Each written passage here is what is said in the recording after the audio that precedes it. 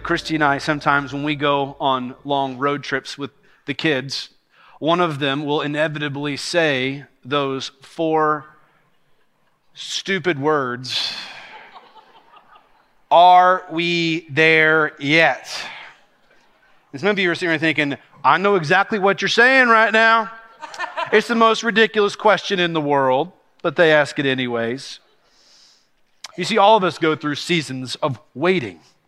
You're waiting for your report card to come out. Maybe you're waiting for the results from your doctor of the test that you took. You're waiting for that day where retirement can finally come. You're waiting for that day in which you finally get married. You're waiting for that moment in which you can finally, after 9 months, have that baby come. You're waiting for that college acceptance letter. You're waiting for that child to finally potty train. You're waiting for adoption paperwork to be completed and processed. You're waiting for a prodigal child to return. You see, the Lord calls all of us into different seasons of waiting. And the question is, what are we to be doing when we go through seasons of waiting? Well, that's what we see happening in Acts chapter 1. Let me show you. Grab your Bible and turn with me to Acts chapter 1. We're studying the book of Acts together as a faith family in a sermon series called Sent. Up to this point in Acts chapter 1, we see that Jesus has ascended back up into heaven. He has sat down at the right hand of God the Father. But before he left, Jesus promised that he would send the Holy Spirit who would come upon his people and then empower them to be witnesses all over the world. What I want us to see this morning in the text is the disciples model for us what we are to be doing while we wait. And in Acts chapter 1, beginning with verse 12, the scripture says this. Luke, under the inspiration of the Holy Spirit, wrote, "Then they returned to Jerusalem from the Mount of Olives, which is near Jerusalem, a Sabbath day's journey away. When they arrived, they went to the room upstairs where they were staying. Peter, John, James, Andrew, Philip, Thomas, Bartholomew, Matthew, James the son of Alphaeus, Simon the Zealot, and Judas the son of James. They all were continually united in prayer, along with the women, including Mary, the mother of Jesus, and his brothers." Like caterpillars in their cocoons, the disciples are waiting for the day when the Spirit would move in power and they would burst forth with the bright colors of God's glory shining all around them. But for now, they wait, anticipating, like a girl waiting for her prom date to show up. The disciples are waiting on the Spirit to finally arrive and show up in power. So what we're going to do for the next 2 weeks, today is part 1 of the waiting, and next week we'll see in verses 15 through the end of the chapter what happens in the waiting. But as for today, while we wait for what's next, I want you to take note of these 3 things. The first is this: let's stick together with God's people. Let's stick together with God's people. Picture this moment. Christ ascends. A cloud ushers him into heaven. 2 angels suddenly appear and tell the disciples, this is what you're seeing, and guess what? It's going to happen again. He's going to come back in the same way that he has just went. Then the disciples, they head back towards Jerusalem. Now the text says that they made a Sabbath day's journey. Okay, what does that mean? Well, according to the Old Testament, you're only allowed to travel up to 2,000 cubits on the Sabbath. Okay? So what is a Sabbath day's journey? It's an idiom, it's a phrase, it's a saying that means it's about a half a mile. You can only travel about that far on the Sabbath. But it also became an idiom, a statement for a distance. It's kind of like, hey, I'm headed to Nashville. How far away is it? You'd probably say, well, about 3 hours. 3 hours isn't a distance. Okay, it's an idiom. Does that make sense? So this is an idiom. They're saying it's about a Sabbath day's journey, which means about a half a mile away. Well, what did they do as they're making their way down the Mount of Olives? What's happening in this moment? Well, we don't know. Did they walk in stunned silence, trying to mentally comprehend what has just happened? Or did they gab like middle school girls in the back of a school bus? We don't know. But what we do know is they returned to Jerusalem, verse 12, together. You see, one of God's gifts to us as Christ followers are Christ followers who stick with us. If you're a Christ follower and you don't have people in your life who know you and love you and walk with you, I want to invite you to pray and say, God, would you bring other believers into my life? God, would you give people who will stick with me as I go through this life? I need other believers who will strengthen me and encourage me and come alongside me in the same way that you need that in your life. People who will encourage you and strengthen you. People who will say, listen, I'm with you as you walk through this trial. You need people in your life who are not impressed by you, but they're there to help you persevere in the faith so that when your life is messy and hard and complicated, they're still there. And when their life is hard and messy and complicated, you're still there. You see, this is one of the ways God hardwired you. Just as the Father and the Son and the Spirit, we see community within the Godhead as image bearers who were made as a reflection of what God is like. He made you to live in community. As much as we might like the idea of being a John Wayne or someone who's going off by themselves and you can pull up the bootstraps on yourself and go live your own life, God did not make you for that. He made you to live in community just as he himself is in community. We learn this from Solomon in Ecclesiastes chapter 4, when he said, 2 are better than 1 because they have a good reward for their efforts. For if either falls, his companion can lift him up. But pity the one who falls without another to lift him up. Also, if 2 lie down together, they can keep warm. But how can one person keep warm alone? And if someone overpowers one person, 2 can resist them. A cord of 3 strands is not easily broken. You know, before the pandemic, something that used to make my pastor's heart so happy would be walking into a hospital and seeing a life group already there. I loved getting beat to the hospital by the groups who said, man, we're already taking care of meals and we're already taking care of babysitting. And they're just showing authentic community, saying, we're with you, we're walking with you through this. You need that in your life. In fact, if you're not in a life group, I want to urge you to prayerfully say, God, would you direct me into a group of people who I can walk through this life with? Why? Because you need other believers who will stick with you. As these disciples have just had this mountaintop experience and they're coming down and they're like, what has just happened? They're sticking together. They're coming down together. They're not going their separate ways. They're not going off and going rogue. They're sticking together as they're walking through what has just happened. You see, as followers of Jesus, we're family. For Christy and I, our biological families are 6.5 hours away. And so we don't get to see them very much. When we do, it's a gift.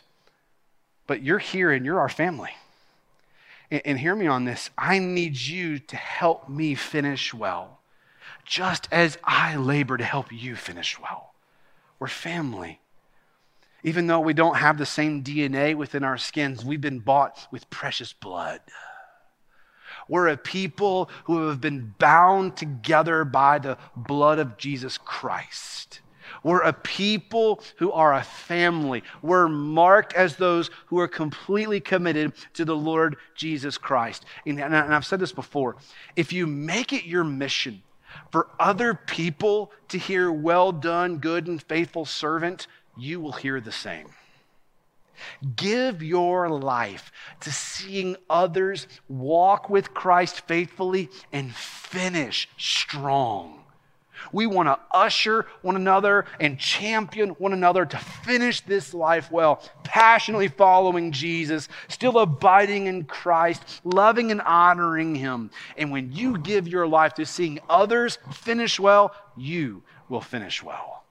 This is task of following Jesus. Over 50 one another statements in the New Testament in which we are to love one another and honor one another and encourage one another and pray for one another, all the more as we see the day approaching. And so we stick together because these 11, they're going to need each other in the days ahead. And Jesus knew that. And they're coming down from this mountaintop experience, and they're all there, well, except one, Judas Iscariot, which, Lord willing, we're going to address his departure next week.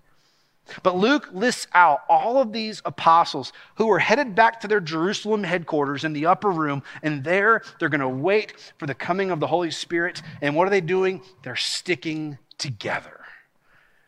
But while we wait, faith family, let's stick together. Secondly, we see in the text is that we're to be a people who band together with God's people. I use that word band as a double entendre. Okay, I use the word band in the sense that they were unified together as one. They were a band of brothers. That's what verse 14 says. It says they were continually united. They were perpetually together as one. They were continually steadfast as a group. There was unity amongst the disciples. They were of one mind, one accord, one passion, one purpose. Jesus spent years investing into these men and uniting them around a common mission. They were bound together as one. This was Paul's heartbeat for the church at Philippi. He said in Philippians chapter 2, he said, therefore, if you have any encouragement from being united with Christ, if any comfort from his love, if any common sharing in the Spirit, if any tenderness and compassion, then make my joy complete by being like-minded, having the same love, being one in spirit and of one mind. They were a band of brothers. They stuck together and they were united. But I also use the word band together in the sense of music. You see that word for united there? It carries the idea of various musical notes that harmonize as one. Just as individual instruments make a beautiful noise under the direction of a conductor, they're blended together into beautiful music. Well, such are the disciples. This is a motley crew, the disciples. Mostly uneducated, blue-collar workers, every kind of dudes that are represented here. Peter, for example. Here's a guy who's quick to speak, slow to listen. He's a fire, ready, aim kind of communicator. Speak first, think second. And some of you are sitting there thinking, man, is that not my spouse? James and John, two brothers that are hot-tempered. Jesus gave them the nickname Sons of Thunder because these are guys who are always ready to fight. Okay, these are guys who are always ready to mix it up. At one point, they faced some pushback from some Samaritans, and they thought, you know what, Jesus? Let's just call down fire from heaven, and let's wipe these guys out, right? I'm like, man, I can charge a hill with these guys, right? Can you just imagine what the campfires were like with Jesus and these 12 disciples? So many different personalities and perspectives. They're also politically diverse. You've got a guy like Matthew, who's a tax collector. He supports the Roman Empire. And then you've got a guy like Simon the Zealot. His job as a zealot is he is a rebel. He wants to take down the Roman Empire. Man, you think Democrats and Republicans don't like each other. You've got two groups, one who is financially making a lot of money off the government and one who wants to take them down. And Jesus chooses both. He wants both of them on his team to fulfill the mission of getting the gospel to the ends of the earth. Do you see how that word united? It's various beautiful instruments making different sounds, but when they come together under the mastery of a conductor, it makes beautiful harmony within the diversity. I love it. Of the 11 disciples that are named there in verse 13, most of them were unschooled. They're misfits, outcasts, politically opinionated. But the disciples are God's reminder that he can use anybody. You may be thinking, there's no way God can use me. I'm not smart enough. I don't have a seminary degree. I'm new to the faith. Guess what? You can still be used by Jesus. He didn't make you to be like someone else. He made you for himself to become like his son. You be you in who he says you are in Christ. You ask the Spirit to fill you and you watch how God uses you. But I can't stand on a stage or use a microphone. You don't have to. You be who God has made you to be right where you are. He's made you with specific gifts and talents that are customized just to you specifically so that he might intentionally use you and your gifts and your personality to reach people for his son. There's unity in the diversity. We see these 11 disciples, these 11 apostles with all these different personalities and political persuasions, different financial backgrounds. And Jesus says, I can use any of you. And he can use you, beloved. You don't have to be like somebody else. You be who God has made you to be. Quick sidestep. So this week I was at a conference for pastors. And at this conference, I went through some training on how I can get better. And it was just rich content. One of the things I learned was that God has not made me to be a different kind of pastor. He's made me to be me. Let me tell you what I mean. I want to be the most faithful pastor I can be. But there's this understanding, this cultural perspective that says a pastor should look like that.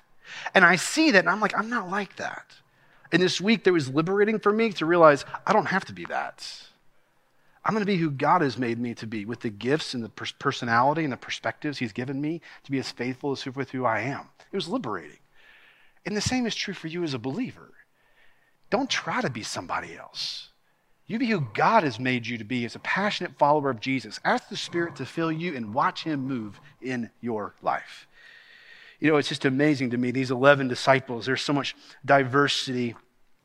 And I think about the body of Christ around the world. There's so much beauty in the diversity, different skin colors and political perspectives and financial and socioeconomic backgrounds that make up the body of Christ. It's beautiful.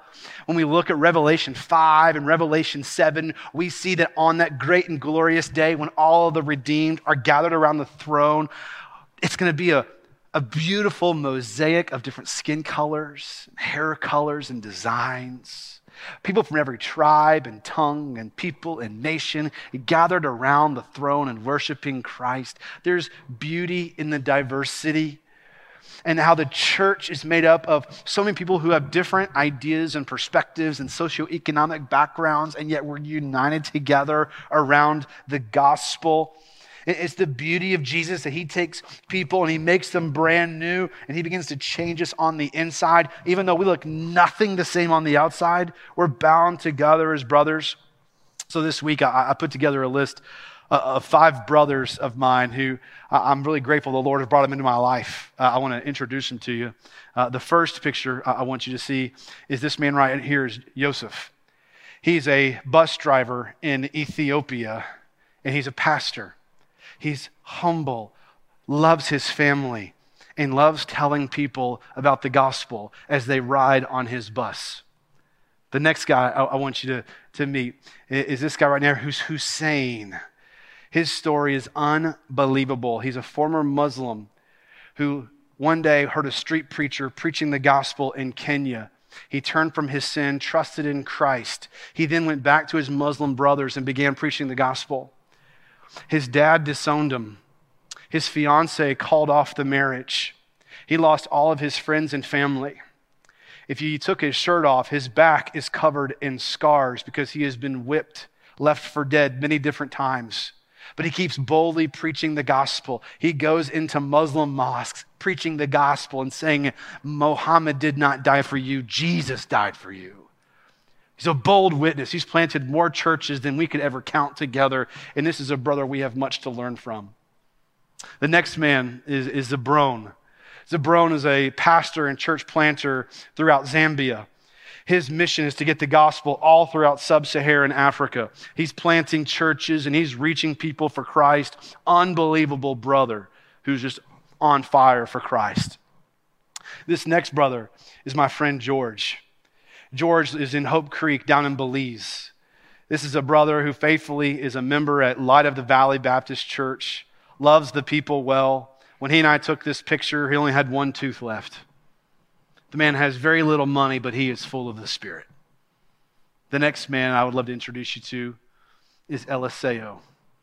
Eliseo at this time was a 17-year-old pastor down in Mexico. This brother is really short, maybe like a giant. He's a giant in the faith. He's going into unreached people groups all throughout the Mayan Riviera, preaching the gospel, trying to reach people. He goes from village to village, preaching Jesus and telling people how they can be saved. He's pastoring a congregation where the vast majority are twice his age, but he's loving them well. He speaks 3 languages, English, Mayan, and Spanish. Spanish and Mayan are nothing alike. In fact, the Mayan is not a written language. There's no Bible. And so he carries around a tape recorder that translates the Bible, and he'll press play, and they'll hear stories in their native language about Christ and the gospel. And as I think about these 5 brothers, all of us come from different political backgrounds, different skin colors. We have different heart languages. We don't eat the same food. We have nothing in common save one thing: Jesus Christ. When you meet Jesus, he changes you. And these brothers from all over the world have met Jesus, and he has transformed their life. There is beauty in the diversity. And that's a picture of the local church. We're a band of brothers and sisters. We don't have everything in common. Various economic backgrounds, various skin colors, different stories of how Jesus has saved us. We are a peculiar bunch. And yet we have one thing in common: the Lord Jesus Christ. He is the one who has made us for himself. The church is made up of people who are bound together, and there is diversity in our unity. As we come together, we submit to the ultimate master conductor who makes us one. And as we survey the landscape of verse 13, we see 11 brothers who are bound together, and there's beauty within the diversity. But let's not forget who also is in the room. Verse 14, the women, including Mary, the mother of Jesus, and his brothers. Okay, the women, who are that? We don't know for sure, but if we go back to Mark 16, we're introduced to some of them: Mary Magdalene, Mary, the mother of James, Salome, and probably a whole host of other women whose names are not written down. And then we have Mary, the mother of Jesus, and Jesus' half-brothers. Now, by this time, we're going to assume or presume that Joseph, Jesus' earthly father, has passed away. He's not mentioned much after the birth of Jesus. In fact, he's not mentioned again. But we see here in Acts 1 that his half-brothers, these are the children of Mary, are listed. We see, go back to Mark chapter 6, verse 3, we learn their names: James, Joses, Judas, and Simon. James was the leader of the Jerusalem church. He's the author of the book of James. You go to Judas. He's the one who wrote the book of Jude. It's in your Bible. 8 months earlier, according to John chapter 7, verse 5, his brothers weren't believers. They hadn't trusted in Christ yet. But there was this moment after the death of Christ and the resurrection of Christ that they came to faith in him. They finally realized, my brother Jesus is the Messiah. They submitted to his lordship. He became their Lord and Savior, and he is the one who was raised with them. And there they are in Acts chapter 1, gathered with the disciples, these men and women of various backgrounds, various testimonies and stories who live by faith in the Son of God. And I look across this room and I see various stories and backgrounds, various perspectives and political persuasions, various socioeconomic backgrounds, and yet we're bound together as a band of brothers and sisters who have one thing in common: Jesus. He's the one who brings us together. Maybe you're here today and you do not know Jesus. you've not ever turned from your sin and trusted in him by faith, may I say to you, he will receive you today. That if you turn from your sin and trust in Christ, he will receive you. The beauty of the gospel is that God sent his son who went to the cross, died in your place, and his shed blood was enough to cover all of your past, all of your shame, all of your sin. It's nailed upon him, and he took it all, paid in full. And he was buried, but he didn't stay dead. For 3 days later, he came back to life, and he defeated death. And so too will all who trust in him by faith. And if you don't know Christ, if you're engaging with us online, or if you're here in this room and you don't know Jesus today, you can become a follower of Christ. Just as Kevin shared that moment where he gave his life to Jesus, today can be your moment. Your day of salvation in which you say, I'm submitting my life to Jesus. Jesus, I'm surrendering my life to you, and I'm going to follow you. You know what happens? Not only are your sins forgiven, although they are, not only are you adopted in God's family, although you are, you know what also happens? God puts you in a family right here amongst a group of people who don't have a whole lot in common. We can't even agree on one football team. But we have something far more important that binds us together, the Lord Jesus Christ. So as we wait for what is to come, let's stick together. Let's band together. And thirdly, let's pray together. Right there in verse 14, they were united together with prayer. You see the disciples and the women, Jesus' earthly family, what are they doing? Verse 14, continually united in prayer. They devoted themselves to prayer. They sought the Lord persistently and passionately. They went before the Lord together. Luke here is stressing their commitment to one another and to prayer. I went back and looked at this. Almost every chapter in the book of Acts makes some sort of reference to prayer. The prayer saturates the 28 chapters of this book. You see, there is a direct correlation between God's people praying and God's power on display. You see, when God's people pray together, God begins to move. I want to place a challenge before our faith family today. The challenge I want to put before you is this. Every Sunday, I want to encourage you to pray with at least one person on this campus before you leave. And it may say, oh, okay, this just got weird. I hope so. Because you need people in your life who will put their hand on your shoulder and cry down heaven on your behalf. And it's a challenge I want to place before you. I hope that makes you feel uncomfortable and pushes you out of your comfort zone. Is that we're not just a people who show up for a good show. No. We're a people who are a family who gather to worship Christ, and we pray together with one another and for one another.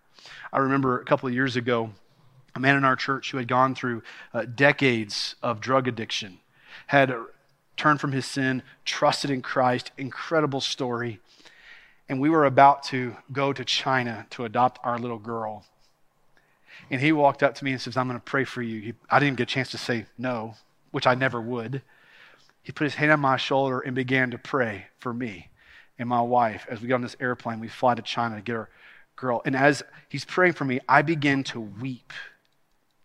Not just because of the prayer, but I'm like, who's praying with me?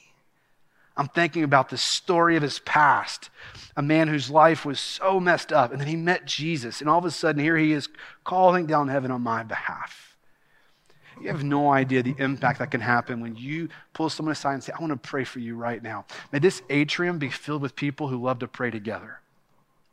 May our small groups building, our parking lot, you just take time. Hey, before we go, let's pray together. I want to pray for you and what you're dealing with. I know you got a big test coming up this week in school. I know you got the semifinals coming up. Man, I know you got a big work project that you need to nail this. Can I pray for you? You've got a child who's walking in disobedience. Can I pray right now for your child?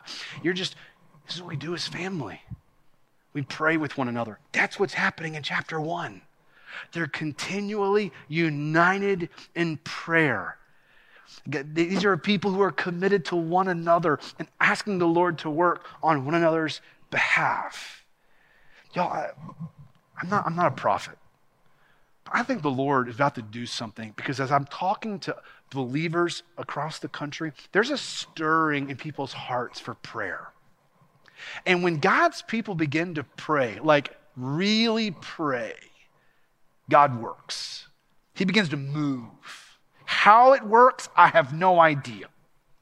But God blesses and uses the prayers of his people, and he begins to transform cultures and communities through God's people praying. That we're not a people who are pointing fingers and saying they need to hurry up and change. No. It's upon me to get on my knees and say, God, would you change me?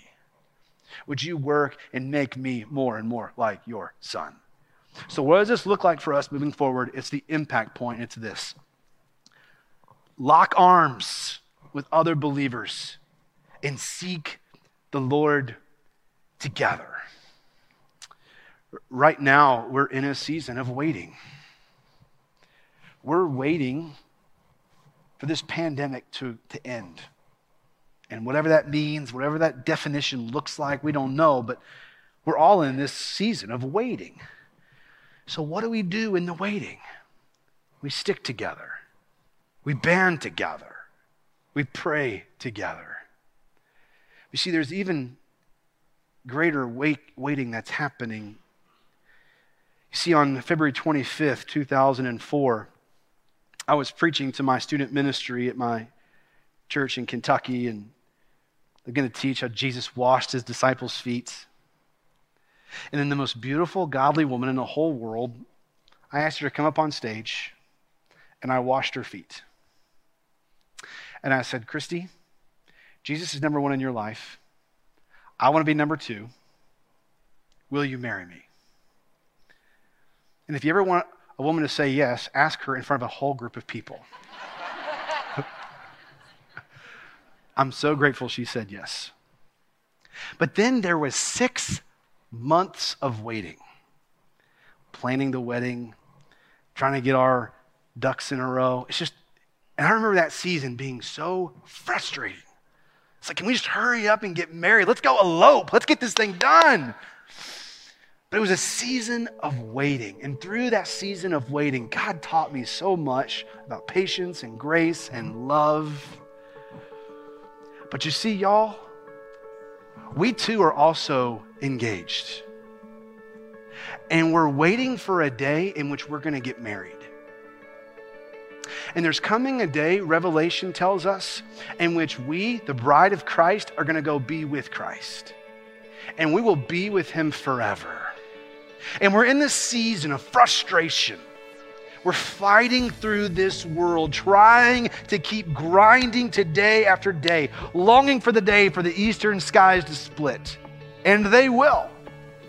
But we're waiting as we're anticipating that day in which we gather at the wedding supper of the Lamb. As we wait, let's stick together. Let's band together. Let's pray together. And that is what we do while we wait.